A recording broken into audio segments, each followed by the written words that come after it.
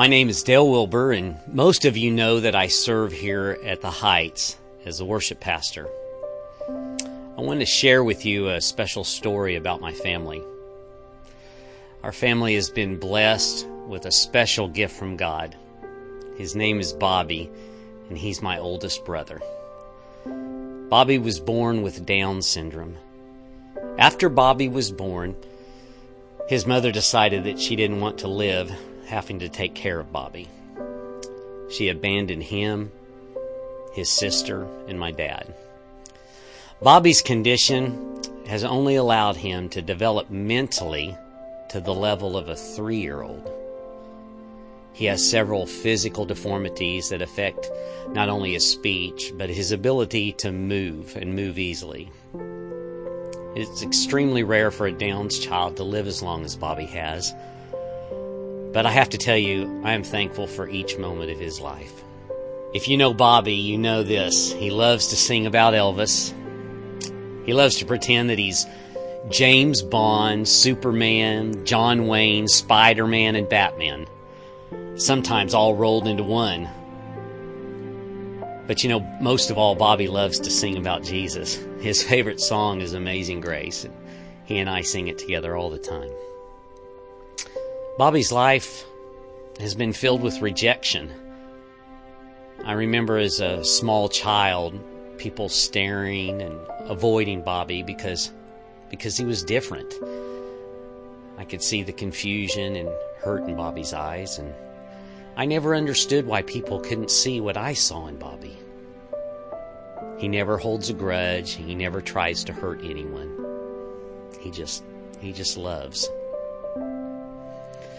Bobby's coming to the end of his life. Alzheimer's is slowly taking over his mind, and he is beginning to forget. My parents made the very difficult decision to move him into a nursing home this past August. It's hard to see someone you love end their life this way. But I think for me, it is even harder when you know that the person has not been able to experience all the joys that life can bring. The joy of marriage, having children, even the joy of having a relationship with Christ. God knows every part of Bobby. He created him, and he loves him. It has been hard. I know that my mom and dad have sacrificed a lot of their life caring for Bobby. I can't begin to speak for Bobby, but I can tell you, I wouldn't change a thing. Living life with Bobby in it has made my life better. And I believe with all my heart that when Bobby enters heaven, when his body and mind are completely healed, he will be able to see clearly all that Jesus did for him. He will be able to experience the fullness and love of Christ. He will look back on his earthly life, and he'll be able to say, Jesus, you were worth it.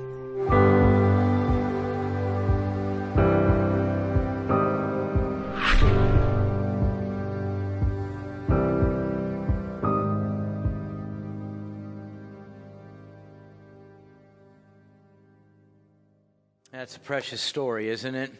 You know, folks, as I was listening to this, I listened to it yesterday. I don't put these stories together. A lot of times I'm not seeing them until Friday or Saturday. I didn't organize them or anything like that. And so, you know, I saw Dale's story, watched the video just Friday or Saturday, like I said. And, you know, I thought that is really a very timely story following last week, after where we were and what we dealt with last Sunday. You know, if you'll remember, we looked at Mark chapter 8.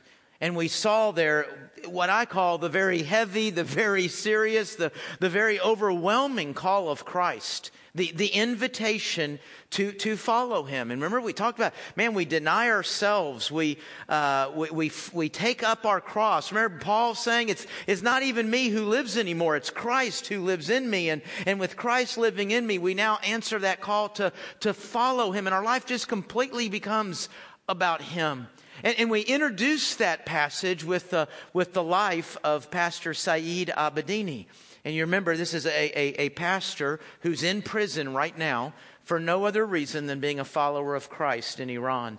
And we saw the letter that he wrote to his 8-year-old daughter just a couple of months ago on her birthday. And we said, man, look at this. People really are paying this price. They really are following. And that just kind of added to the heaviness of this. And you can feel like, man, I'm so far from anything like that.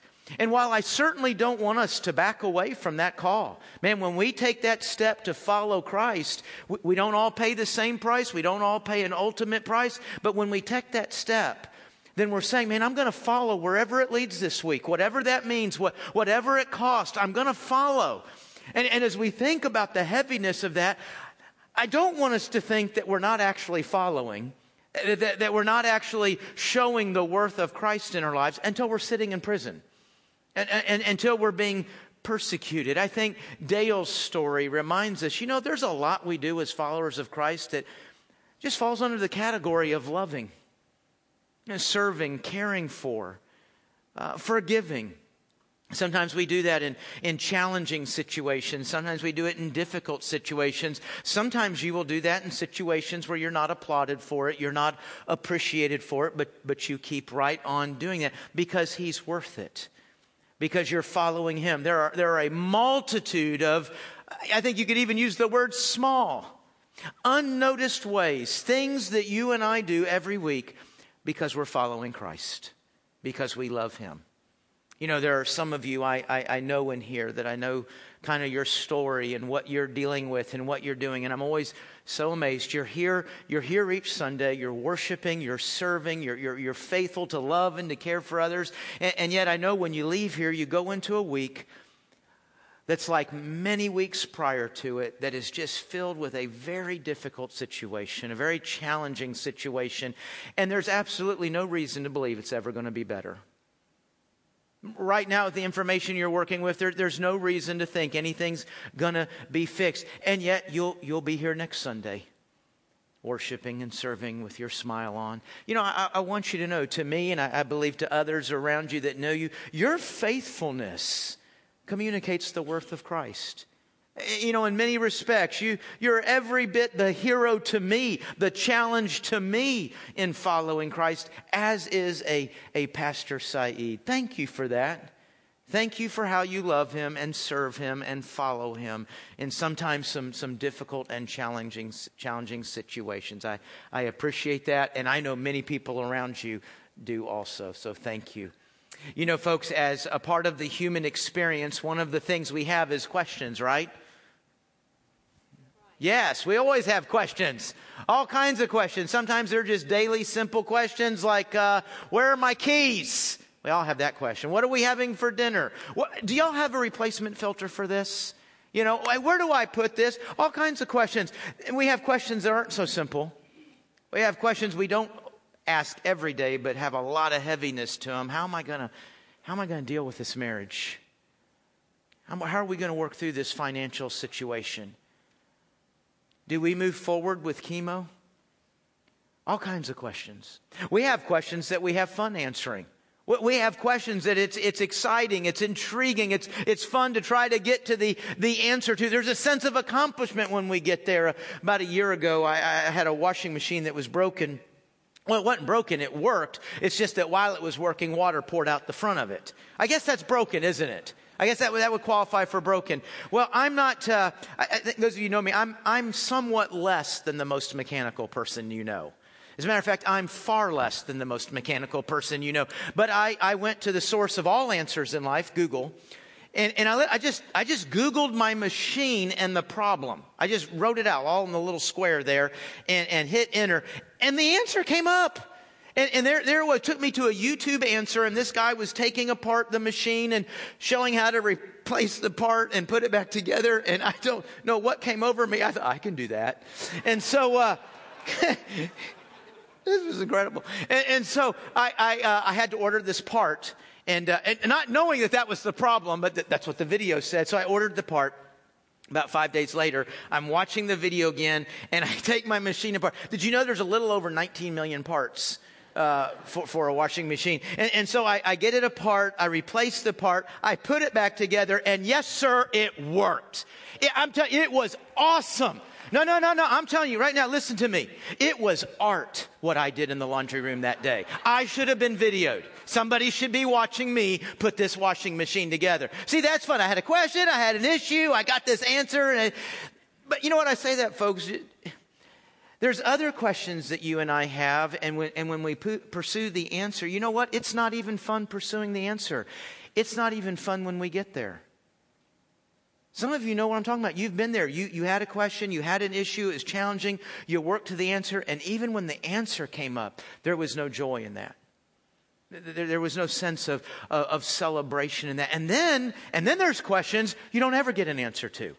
It's never resolved. You don't even believe it will be resolved. And think about it, folks. There is this massive spectrum of questions. A lot of questions. But today we're going to talk about the question. All the questions humanity can deal with and answer. We're going to talk about the one question, the most important question. What separates it from all others, folks, is if you don't deal with this question, ultimately, it doesn't matter what other questions get answered or don't answered. It doesn't matter what answers and resolutions you arrive at if this one question is not dealt with. We're going to hear this question twice. It's going to sound a little bit different each time, but it's the same question. See if you can catch it. Turn with me today to Mark chapter 10, verse 17. Mark chapter 10, verse 17. As you're turning there, let's remind ourselves this gospel is written by Mark. He's writing it to the church in first century Rome. And he's writing that upon the occasion of the cost for following going up. It was a group of people much like this room. They believed, they were followers, they were trying to follow, but they were living at a place and a time in history where the cost for following was going up. It was getting more challenging, more difficult. And so he writes this gospel to embolden that faith, to strengthen that faith in following Christ. And we've said that's our purpose. Our purpose isn't any different from what Mark's was. And as we look at the series, as we look at today's passage, we read each passage thinking, how does this embolden me? How does this help me? How does this motivate me to follow Christ this week, whatever that's going to look like? Whatever that's going to cost, whatever that's going to mean. So we're kind of reading to look for that answer in this question. Let's look. Mark chapter 10, verse 17. And as he, that's Jesus, as he was setting out on his journey, a man ran up and knelt before him and asked him, "Good teacher, what must I do to inherit eternal life?" And Jesus said to him, "Why do you call me good? No one is good except God alone. You know the commandments. Do not murder. Do not commit adultery. Do not steal. Do not bear false witness. Do not defraud. Honor your father and mother." And he said to him, "Teacher, all these I have kept from my youth." And Jesus, looking at him, loved him and said to him, "You lack one thing. Go sell all that you have and give to the poor, and you will have treasure in heaven. Then come, follow me." Disheartened by the saying, he went away sorrowful, for he had great possessions. And Jesus looked around and said to his disciples, "How difficult it will be for those who have wealth to enter the kingdom of God." And the disciples were amazed at his words, but Jesus said to them again, "Children, how difficult it is to enter the kingdom of God. It is easier for a camel to go through the eye of a needle than for a rich person to enter the kingdom of God." They were exceedingly astonished and said to him, "Then who can be saved?" Jesus looked at them and said, "With man, it's impossible, but not with God. For all things are possible with God." We hear the question come first from our young and apparently quite wealthy man here as he runs up to Jesus and he says, "Hey, what do I need to do to inherit eternal life? What do I need to do to go to heaven when I die?" And then we see a little bit later in the story, the disciples ask the same question. Well, then who can be saved? Same question. Let's see how Jesus deals with it.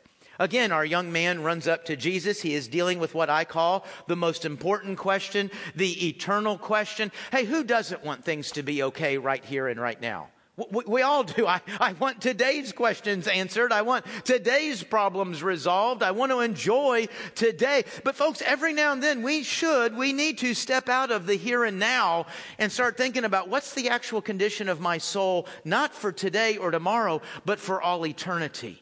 And apparently that's what this guy's done. He's saying, hey, listen, I got a lot of good things going on. I'm grateful for those good things right here and right now. But what about, say, forever? And so he runs up to Jesus and he asks this question. And you see Jesus responds to him. Jesus, hey man, you know the commands. And Jesus recites basically the back half of the 10 Commandments, the last 6.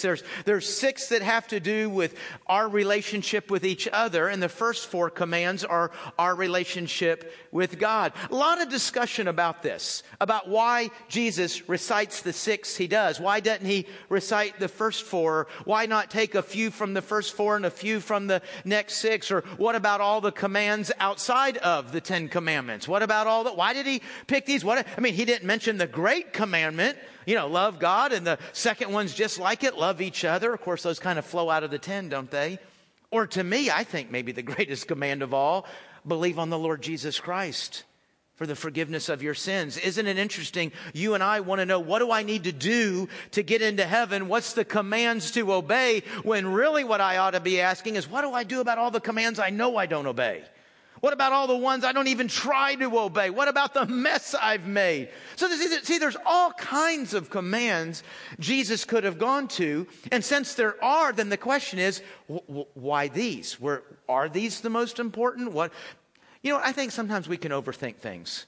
I don't think the issue is what commands Jesus recited or which commands he did not recite.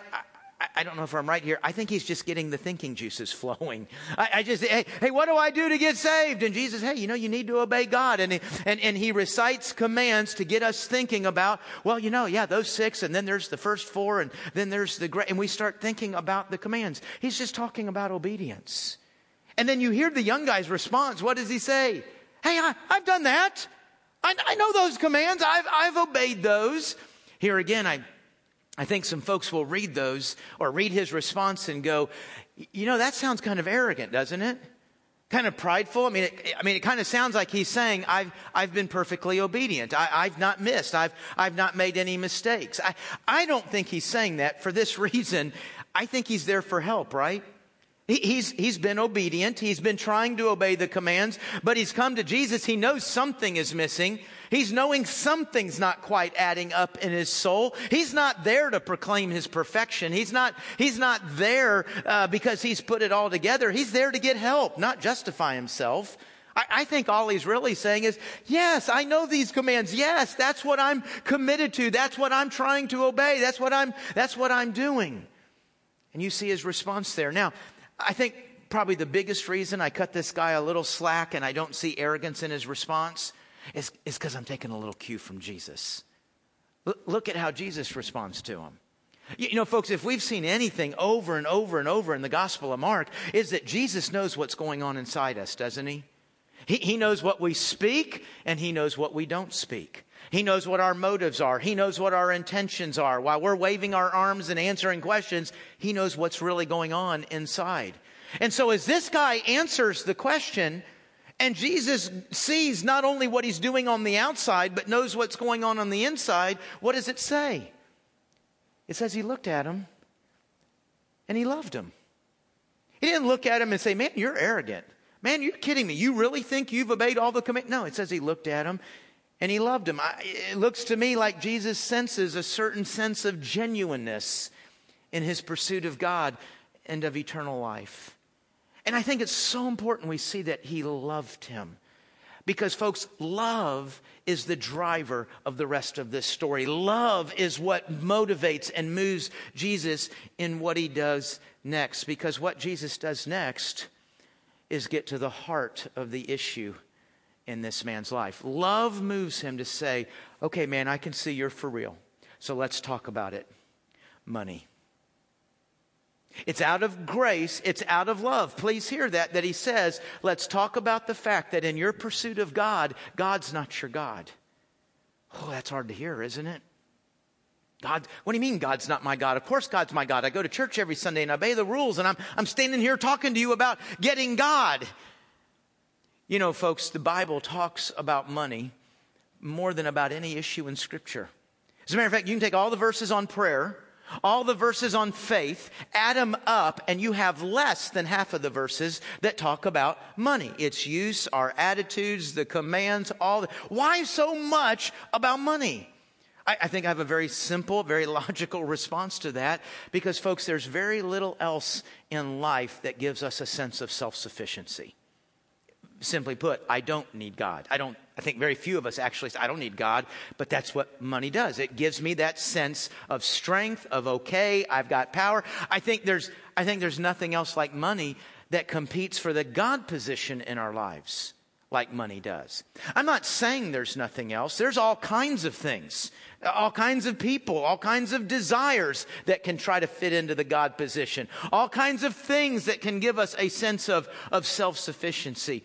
But if you look down throughout history, you go across cultures, and even here in this room today, money has an incredible power to make me feel okay. And that's why Jesus says, man, this is why it's so hard for rich people, because they have all this stuff to count on. They have all this stuff to tell them that they're okay. And so Jesus creates this moment. He creates this situation. Remember, love is guiding it, not entrapment, not trying to get a gotcha, but out of love, Jesus creates this moment, this test. Now, I think the test is brilliant. You know, I mean, Jesus could look at him and say, really, you want eternal life? Because I'm going to tell you right now, son, God's not your God, money is. And you know what I'm guessing that young man would do? The exact same thing you and I would do. No, it's not. Into discussion, right? Jesus makes an accusation, we would deny it. And so what Jesus does, he doesn't make an accusation. He just simply puts the test out there. Make your choice. And the guy turns and walks away. I mean, it just in a moment, boom, it's over. The whole test, it's done. He turns. He absolutely would choose money in the moment over God and eternity. Folks, do you realize who we're looking at? I mean, if this guy is sitting in here right now, man, I don't know, 25, 30 years old maybe, and he's come up in the church, and this is a young leader. This is somebody who's going to be leading the church of the future, and he's a churchgoer, and he's a rule keeper. We know who his God is. And Jesus said, so do I. I also know who his God is. And so he created that moment, and the guy, sure enough, very clear to himself, very clear to all to see in that moment, turned and walked away, making it very clear who his God is. And the crowd is stunned. Not with the young man. They're stunned by Jesus and where he's going with this. You say they lived in a culture, and I think this is probably true through all cultures, but it was very definitive there. Wealth was a sign of God's favor. It was a sign of God's blessing. So remember, in their mind, they're looking at somebody that, as far as they can tell, is living for the Lord. He's a rule keeper. He's a churchgoer, and he's wealthy. I mean, this guy's the definitive example of what it looks like when God loves somebody and when God is blessing somebody. Surely he is saved. And then Jesus goes through this suggesting, no, you're that's not a sign that you're okay with God. As a matter of fact, what we just saw here is that God's not even his God. And so they're kind of stunned by all of this. And that's what leads the disciples then to call out, well, who in the world can be saved? If this guy is not a model of being saved, then who is?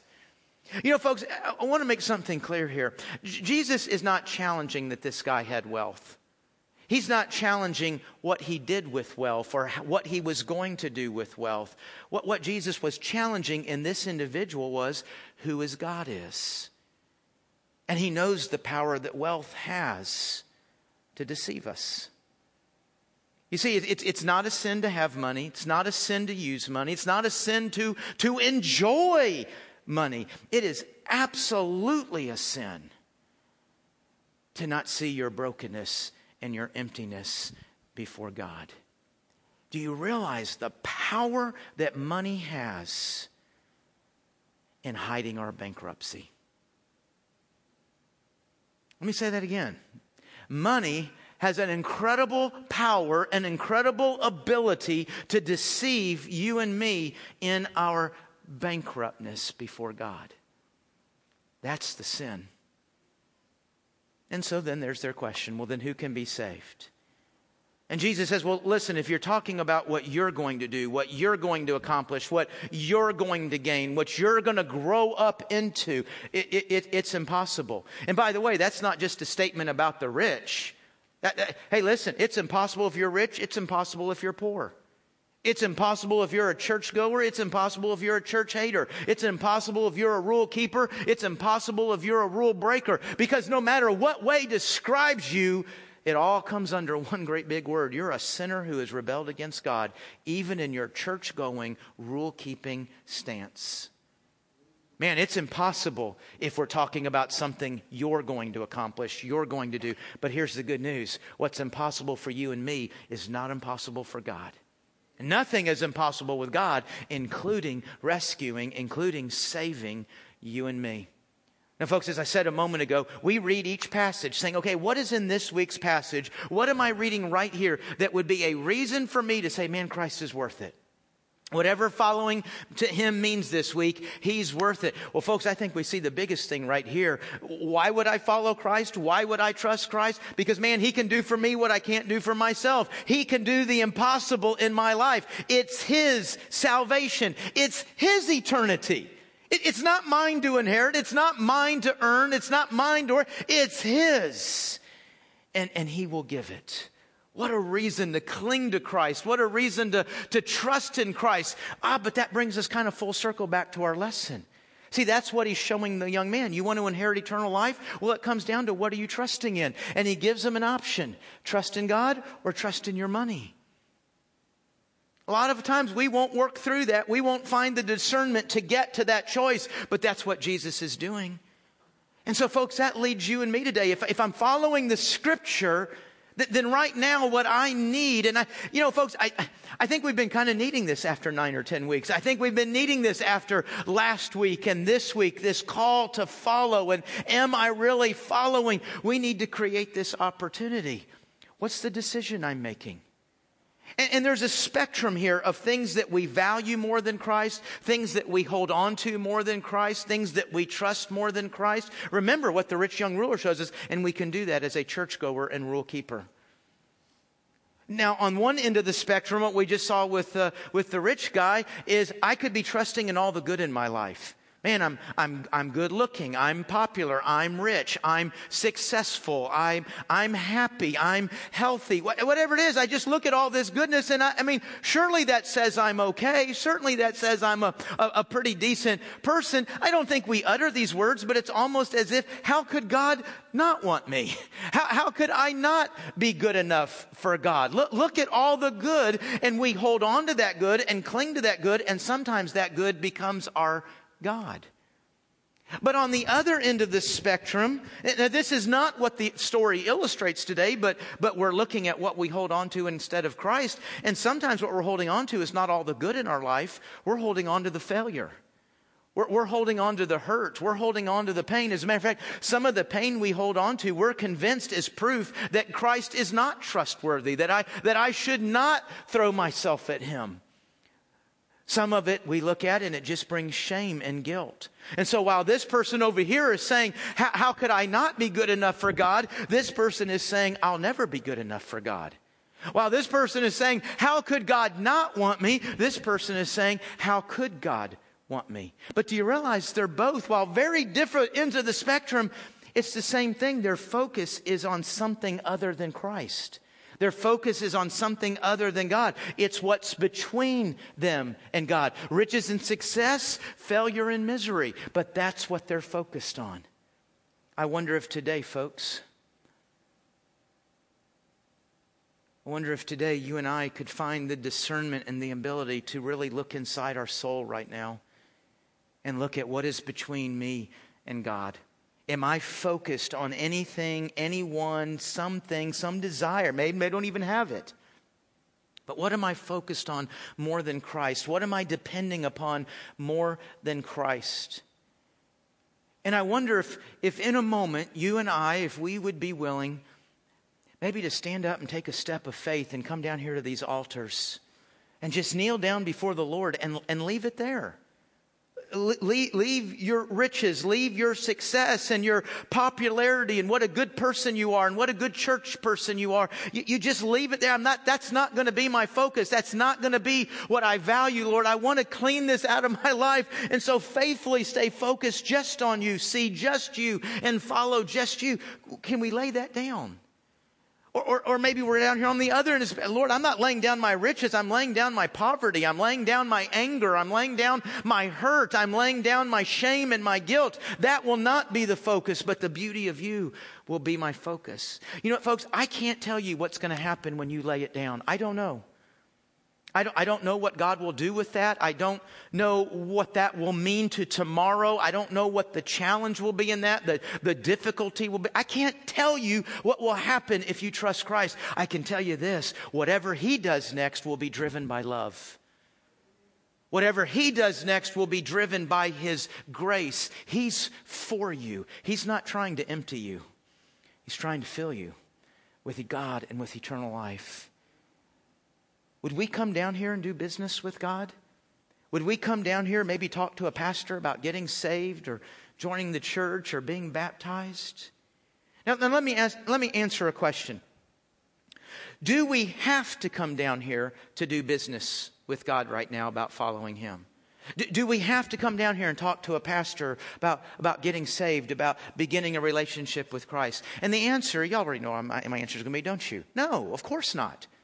No, I don't have a single verse that would say some part of what you do has to include getting up from a chair and coming down a row and coming down here. Folks, I'll tell you right, I'll be the first one to say there's absolutely nothing mystical about these steps. When your knees hit these steps, the heaven doesn't bust open in a new way that it wouldn't open for you back there. No, you do not have to come down here to do business with God. You do not have to come down here to begin following Christ. But why won't you? Why won't you do it? I'll tell you why most don't. Because we're concerned what somebody around us is going to think. Man, if I go down there, then my kids are going to say, what did that mean? What were you doing? My mate. I'm in life group. Everybody here thinks I'm a good person. I'm living the Christian life. If I go down there, they're going to think I must be confessing some horrible sin and I'm a bad person. And so we got all these thoughts. What are people going to think? Folks, do you realize that in that moment right there is zero difference between you and the young ruler in this passage? What we're saying in that moment is, I value what people around me might think if I move more than I value Christ. And while what you do with Christ does not have to always be some big public thing, folks, I encourage you to read the Gospel of Mark. Read Matthew, Mark, Luke, and John, and watch how many times Jesus engages with an individual. Think how personal this conversation is. I mean, this is eyeball to eyeball. This is person to person happening in a crowd. You know what, folks, if I'm ashamed or if I'm embarrassed, remember last week's passage? Jesus said, I'm calling you to follow me. And if you're ashamed of me, I'm going to be ashamed of you. If you're ashamed of who I am, if you're ashamed of what I've taught and what I stand for, then I'll be ashamed of you. Listen, if I can't take a stand for Christ in here, where people mostly support that, we do support that, right? Yeah, man, we're for somebody when they do that. We applaud somebody when they do that. We pray for them. We celebrate them. Listen, if I can't take a stand for Christ in here because I'm concerned what people might think, do you realize, folks, this is not a judgmental statement. This is just looking back at every day prior to 5 minutes ago. If you can't take a stand in here, there is a 0% chance you will ever take a stand out there. Because out there, they don't applaud it for sure, do they? At best, you get a neutral response out in the world. At worst, there's mocking, rejection, and persecution. Maybe another way to say this is, if I can't stand for Christ among friendlies, if I can't do business with Christ among friendlies, then there's no chance I'm going to do it in the presence of enemies. We need this moment. And I don't know that every single day or every single Sunday, Jesus is driving us towards some big decision. But folks, I look at the passage we're at today, and that appears to be what Jesus is doing. He is driving that man, and by us who will be studying that man's life 2,000 years later, he is driving us to a point of decision. What is between you and faithfully following me? Now, I want to ask you in just a moment to stand up and to come down to these altars. Several people will come down. One is somebody that's already a follower of Christ, already a believer. And whether that decision was made 3 months ago or 30 years ago, they know they're not really following. They know something is not right in the way they follow Christ. You know, I think sometimes on one hand, we know it instantly. We know immediately what's in our lives right now and why we're not really following. But then I think other times it takes a little bit of discernment and prayer. We're not real clear on whether we're really following Christ or not because we have deceived ourselves with churchianity. We've deceived ourselves with our church-goingness and our rule-keeping that I really am a follower of Christ, even though I don't actually follow him anywhere. But right now, between you and the Lord, is there something between you and me and really following? And if you know there is, if God says to you that there is, then I encourage you to come down here to this altar and lay that down before him and do business with him. Some of you in here may want to take advantage of this time. I'm going to have our pastors come. As a matter of fact, I'm going to have them come right now. Mike's coming. James, Ronnie. And guys, just kind of based on the last two, stop. Right there. So stand up. I want y'all to see who they are because the reason I want you to see them and stand a little further into the aisle, the row, because if there's some folks down here today, I want you to know who it is you're aiming at and where they are. And so you see these three guys here. Because see, for some of you following, I would encourage you to take advantage of a pastor today and come to one of these pastors and say, you know what, I think for me to begin following Christ, I need to become a child of God. I need to begin the relationship. And let them pray with you and talk with you about that. Maybe you want to come forward and talk to one of these pastors about, I think I need to begin following by beginning with believers' baptism. Maybe you want to join the church. You know, folks, if you're following Christ, you're moving to the center. Every day you follow him will move you closer together with other believers. It moves you into a more committed relationship, a more engaged relationship, because we follow Christ together. It's together that we do that. That's why we almost every Sunday we're talking about get in a life group, get in a life group. And our reason is get in a room where you can build relationships and follow Jesus together. And you know what the sad thing is, folks? And I want to see this broken in our church. I want to see it broken in every church in America. You know why we don't follow Christ together? Because we have the same pride in here that exists out there. I'm not going to come forward because you'll think something bad about me. I'm not going to come forward. Our pride is driving. We pray about everything in the church. But you know what prayer you don't hear? Hey man, would you pray for me this week? I am not following Christ very well. I'll tell you one area I'm not following Christ very well in my marriage. I tell you my finances, I don't do anything with Christ in my finances. You know what? In this sphere over here, we don't hear a lot of those prayer requests, do we? Because we're so dialed in on being alone. Sadly, there's nothing in the New Testament that encourages you how you follow Christ alone. Christ gave us a body, a family, a group to do this together.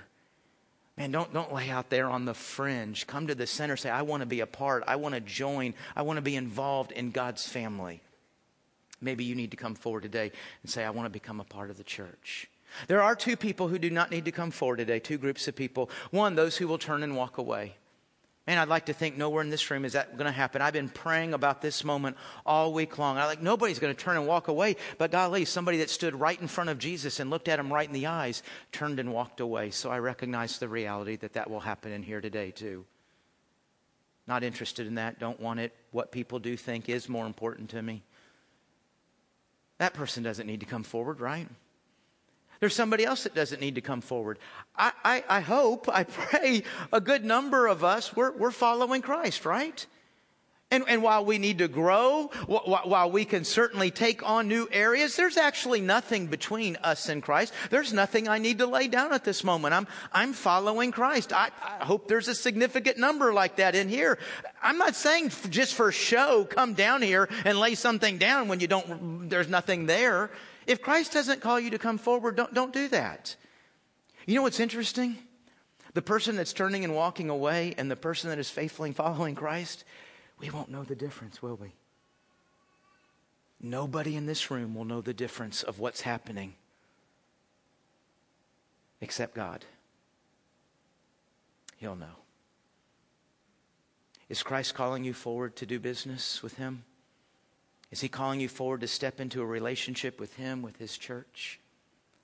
Let's pray.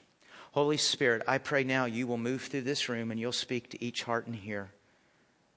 Holy Spirit, would you guide them in what the next moment for them looks like, in the step that they need to take? Holy Spirit, I pray that nobody would come because people are moving. I pray people wouldn't keep from coming because nobody's moving. Holy Spirit, I pray that nobody would come for show. I pray that nobody would come for my voice. I can't think of anything more insignificant right now than my voice. Holy Spirit, this moment is about your voice. I pray that those that move are answering Christ's call in their life right now to deal with Him and what's between them and Jesus in following, to come into that relationship, to come into the church. Holy Spirit, guide us in what step we need to take now. I pray this in the name of Jesus Christ. Amen.